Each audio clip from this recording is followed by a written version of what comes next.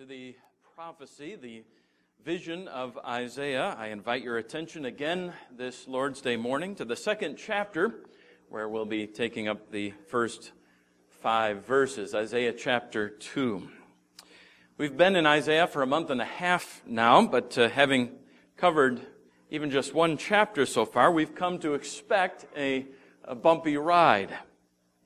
Isaiah's prophecy has taken some jarring turns and has met us with some real surprises along the way. And he has turned, following God's own lead in chapter 1, from terrible judgments to wooing invitations, from dark threatenings to bright promises, and that in virtually the same breath. So it does not surprise us to be surprised as we turn and go to the next page, so to speak, of Isaiah's prophecy, chapter 2, and find that while we might describe chapter 1 as a generally gloomy chapter on the whole, focusing more on the failure of Israel in Isaiah's day, these opening verses of chapter 2 must be the breaking of light upon them. Chapter 1, we might say, was Israel as they were, and these opening verses of chapter 2 are Israel as she will be. And of course, in this description, we find ourselves and our own futures too. Isaiah 2, but first a prayer. Father in heaven, speak, we pray, for your servants are listening. Open our ears and our hearts to receive this truth, and, O God, to rejoice in it, and even more than that, to participate in it. We pray these things for your glory, and in Jesus' name, amen. Isaiah chapter 2, beginning at verse 1. The word that Isaiah, the son of Amoz, saw concerning Judah and Jerusalem. It shall come to pass in the latter days that the mountain of the house of the Lord shall be established as the highest of the mountains, and shall be lifted up above the hills, and all the nations shall flow to it. And many people shall come and say, Come, let us go up to the mountain of the Lord, to the house of the God of Jacob, that he may teach us his ways, and that we may walk in his paths. For out of Zion shall go the law, and the word of the Lord from Jerusalem. He shall judge between the nations, and shall decide disputes for many peoples. And they shall beat their swords into plowshares, and their spears into pruning hooks. Nation shall not lift up sword against nation, neither shall they learn war anymore. O house of Jacob, come, let us walk in the light of the Lord. What is it that drives your life? Now, what is the measurement by which you gauge your lives, dear flock? Is it how much money you have in the bank? The balance, perhaps, in your retirement account? Is it how far you've ascended the corporate ladder? Or the level of your own comfort, the accumulation of things around you, your home and your stuff that makes you comfortable? Is it perhaps your family, how far your children have succeeded or maybe failed to thrive? What is it really that makes you tick? That gives you comfort and confidence in this life? Alas, I'm not even certain that my own heart is honest enough to me to admit its strayings after other things instead of its first love. Of course, it claims to delight in the Lord above all and singly in him. It has to say that. It's the heart of a minister. it knows at least enough to claim that. But in the heart of hearts, in your heart of hearts, what is your chief delight, your highest goal, your greatest joy, the most important thing, the thing that moves and motivates you? I remember that very inspirational piece of music from Rodgers and Hammerstein's musical, or the Rodgers and Hammerstein musical, I should say, The Sound of Music, entitled Climb Every Mountain. It was themed as a piece to inspire young people to pursue their dreams. Well, Israel in Isaiah's day had never heard that song, of course, but they were singing it nonetheless. They were pursuing their dreams on every mountain. And you'll understand the significance and the importance of that, of what I mean when I remind you that it was on mountains in that day that people pursued their gods. This is commonly seen in religions all over the world. It is commonly thought, that the gods dwell high on the peaks, and in order to appease them and curry their favor and get what you want from them, you must climb those mountains and worship them there. Your missionaries to Mexico City last summer learned the wild extent to which the ancients would go in order to build temples on high places. A nearly 2-hour steep ascent on foot to dizzying heights and very thin air led us to an Aztec temple, hundreds of years old, at the peak of Tepozteco Mountain. I'm sure I'm mispronouncing it, but you'll readily remember that in the Bible, Israel's neighbors did the same thing. They worshiped their gods on high places, and Israel joined them in their idolatry. You might remember that periods of reform in Israelitish history were measured by the destruction of or the maintenance of those high places in Israel. It's at those high places that our spiritual fathers and mothers made idolaters of themselves very often. But here's the good news. The good news is that one mountain will rise above all the rest. It will dwarf them all, and it will show what their gods truly are, which is, of course, nothing at all. The holy mountain of the Lord will stand supreme. Isaiah is here prophesying a day in which the truth will fill all the earth, in which one true God will not only reign supreme, as indeed He already does, but His universal reign will be universally acknowledged. This is the picture that Isaiah draws here of streams, rivers of people that flow against gravity is the picture. A stream that goes uphill to the mountain of the Lord, to the one true and living God, and worship Him, abandoning their own mountains for the mountain of the Lord. Now, understand that this picture that Isaiah draws is really a curious one and potent, particularly to the people of his immediate day. Yes, the temple was on a mount, but it was by no means the largest one, or a particularly large or high one. The Mount of Olives to the east stood 66 meters higher than the mountain of Jerusalem. But it's also a especially powerful image because Isaiah has just finished prophesying in the last chapter that Jerusalem's going to be destroyed. It's going to be left like a what? Remember it? A shack in the middle of a cucumber field. In the ancient Near East, when a god lost his mountain, that is to say, a nation that worshipped him fell in battle, he became an inferior deity. Just one more among a crowd of little gods that couldn't protect their peoples. But that wasn't going to happen to Yahweh. He couldn't be syncretized. He couldn't be made a part of some nation's pantheon, a group of gods, because He is the living God, and He would be back. So when would this happen, as this great rise of the mountain of God above all others? Verse 2.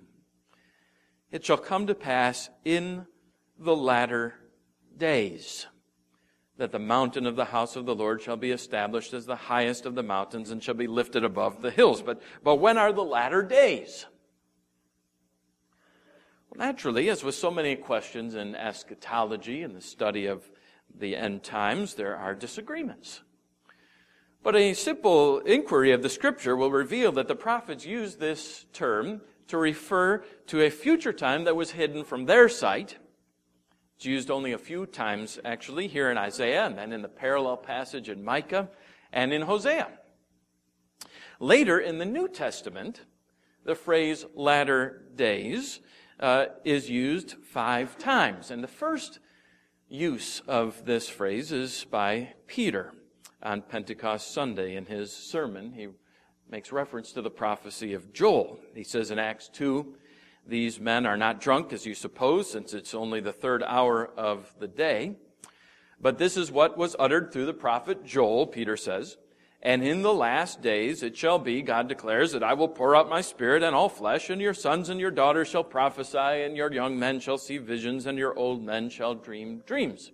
Now, what is especially interesting here is that Joel did not originally say, "in the last days." Peter added that part. Peter apparently considered himself to be living in the latter, or in the last days. The writer of the book of Hebrews does the same. You might remember in his letter, he opens with the words, "In the past God spoke to our forefathers through the prophets at many times and in various ways, but in these last days He's spoken to us by His Son." Other uses of this phrase in the New Testament seem to refer to the entire epoch between Christ's ascension and His coming again. The last days in 2 Timothy 3. "But mark this, there will be terrible times in the last days. People will be lovers of themselves." And the New Testament also finds such phrases as last hour in John 6 and 1 John 2, and last time in 1 Peter 1 that clearly refer to events that yet to take place. "Who through faith are shielded by God's power until the coming of salvation that is ready to be revealed, and the last time." The end of this age, the time that has not yet come. I don't want to labor the point this morning, but simply to observe that it seems plain enough that the term last days, along with its parallel phrases, is broad enough in the Bible to speak of days extending from the time of Jesus' first advent to His second coming.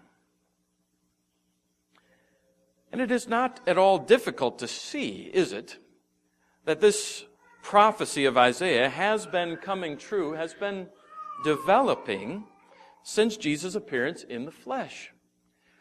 On the day of Pentecost, Peter preached Christ to the nations who had that day streamed up the mountain of Jerusalem for the feast, and thousands heard the gospel and believed and bowed the knee to Christ.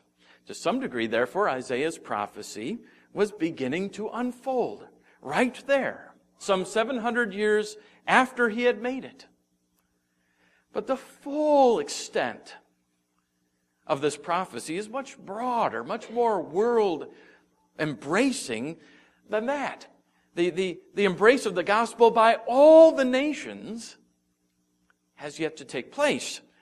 I'm quite convinced, therefore, that Isaiah's prophecy is even now unfolding and taking shape, and has been these almost 2,000 years, in every day, in ways that we can measure and some ways that are immeasurable. Zion, you remember in the Bible, is a picture of the entire church in the Bible. It's not limited to a hilltop in Palestine. So when the Bible speaks about the nations flowing into Zion, it means that the church of Jesus Christ will grow and grow and grow until, as Daniel has it, that mountain fills the earth. Well, look Look at how the work of missions has taken and it is even now taking the gospel all over the face of the globe. Of course, there are many nations, that is to say, many people of different ethnic groups who have yet to receive the gospel and bow the knee to Christ. But every day, every hour, every minute, the gospel is quietly spreading and pervading its way all around the world, from one heart to another, from one place to another, throughout the whole world. The tendrils of the good news are making their way from nation to nation, to every tongue and tribe and nation and people. They're streaming into Zion, into His church. Now, there are a few things that will be plainly seen, things that will mark this great stream of people entering God's kingdom. They'll be marked by worship. They'll be marked by obedience. They'll be marked by peace. First, they'll be marked by worship. That is, after all, what the streams that entered into the physical Zion, into Jerusalem in Palestine, were chiefly doing. They were there to worship God. As Isaiah's prophecy is fulfilled, therefore the church will grow with genuine, Spirit-filled worshipers who gather to worship God, in Jesus' terms, in spirit and truth. That, after all, is what God is seeking, said Jesus to the woman at the well. Not worshipers to gather on this physical mountain or that physical mountain. That wasn't the point. But to come and worship with genuine, heart-expressed, heart-engaging worship. True worship. In Isaiah's day, the worshipers came to Zion to worship God, but only worshipers on a more sort of local scale, the Israelites. Other nations went to their own mountains to worship their local deities. The worship of Yahweh, therefore, was, as the case virtually required, quite limited. But now, and consider this, there are churches all over the entire world this very day who are worshiping God this Lord's Day. Some of them have already worshiped, some have already worshiped twice on this Lord's Day. Others have yet to rise under the western sky and worship God and join their voices to ours in the sanctuary. The point is, God's people are worshiping Him in great numbers and a great multitude that is growing every day. Second, but not unrelated to worship, is obedience. Now listen to what the people say as they flow to the church in verse 3. Come, let us go to the mountain of the Lord, to the house of the God of Jacob, that He may teach us His ways and we may walk in His paths. Sometimes this is hard for us to believe, isn't it? Hard for us to sort of capture this obedience because of the woeful failure of the church, particularly in our own day and place, to live as distinctively obedient people. A distinctively obedient life. In so many ways. We lament, and lament our part in it. Christians today in America are virtually indistinguishable from the world for their behavior. We are much better at talking about living in God's ways than we are in walking in God's ways. But Isaiah's prophecy, as it is fulfilled, the commandments of God will be more scrupulously observed, and God's people will not only talk His ways, they will love His ways, and they'll love walking in His ways, in His paths more and more. We will live out of our worship, not leaving our religion in the sanctuary, but taking it into the world with us. True and genuine love will be shown for neighbors. The so-called golden rule will be widely practiced, doing unto others as we would that they should do to us. And then third piece, verse 4. And they shall beat their swords into plowshares and their spears into pruning hooks. Nation shall not lift up sword against nation, neither shall they learn war anymore. See, as the worship of God and as the obedience to God spreads, so shall peace. Of course it will. When men and women learn to treat each other in accord with the law of God, when selfless love, after the model of our own God who has sent His own Son, His only begotten Son, to die for us. I say, when selfless love reigns, the reasons for war will disappear. Instead of arms, will produce tools for agriculture, for food. The battlefield will be transformed into a garden. One can imagine God restoring the world to Eden again. Of course, none of this will happen apart from the grace of God. It must be God's work. In 1959, a bronze statue promoting the slogan, "Let us beat swords into plowshares," was donated by the Soviet Union to the United Nations. Maybe you're familiar with the statue, the nude of the man with the sword bent and beating the sword into a plow.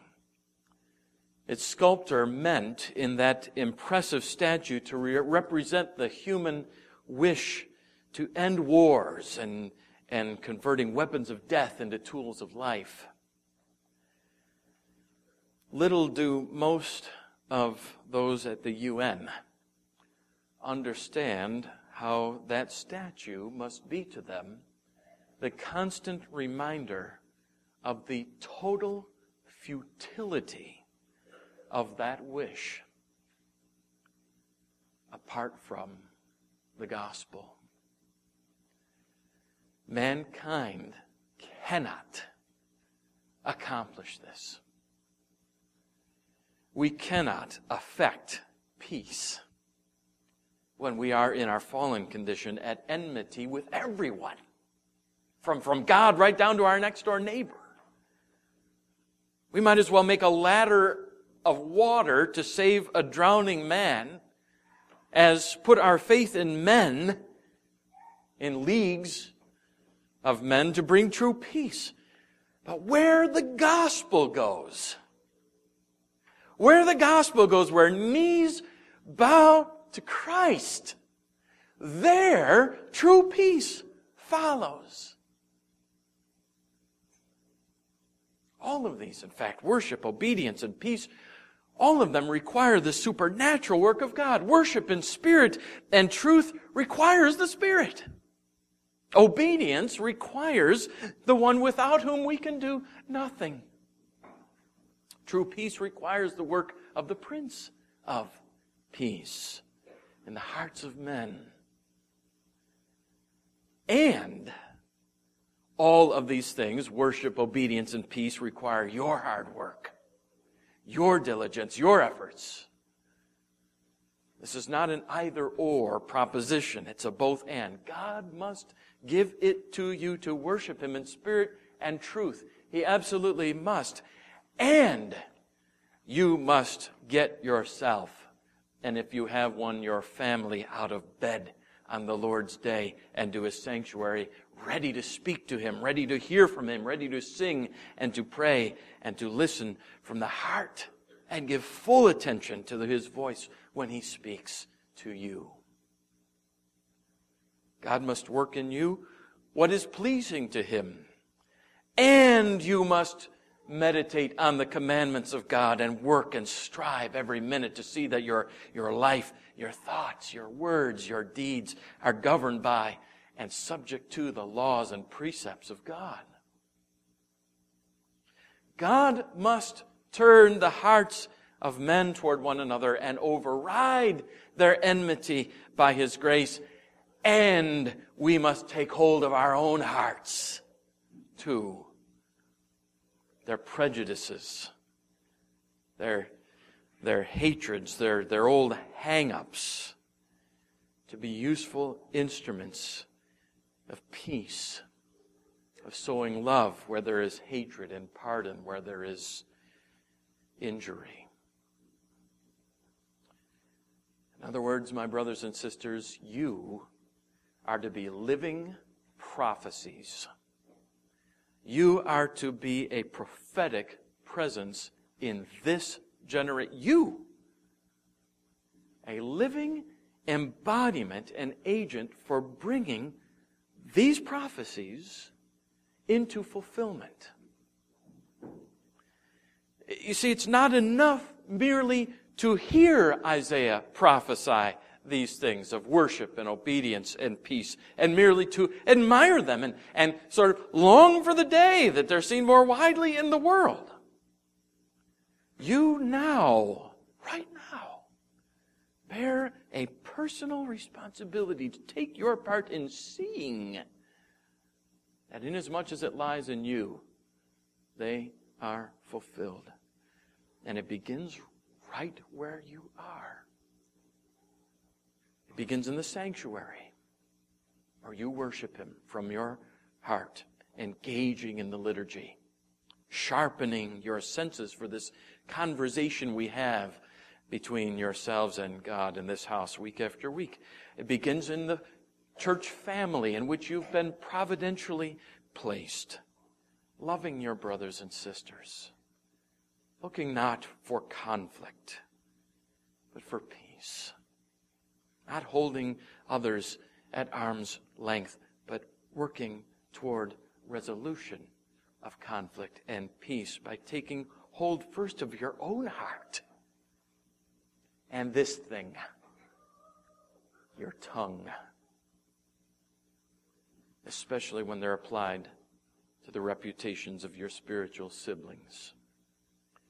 These are what Isaiah means when he turns to God's people in verse 5 and says, O house of Jacob, come, let us walk in the light of the Lord.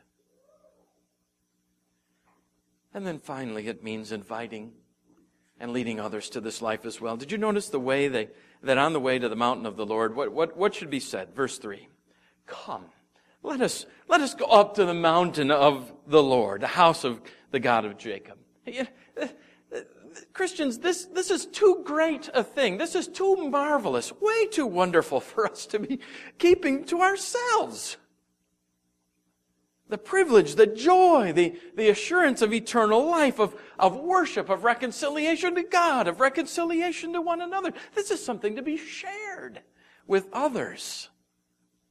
Come, let us go up to the mountain of the Lord.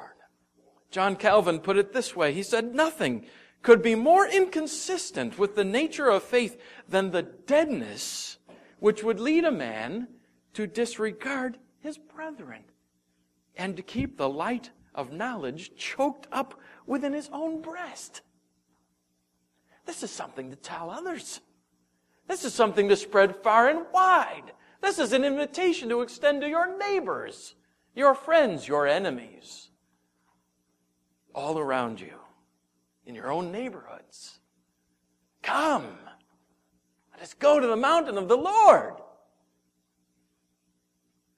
Now you know why I began this morning by asking you what it is that makes you tick, what motivates you, what drives you. What mountain are you climbing?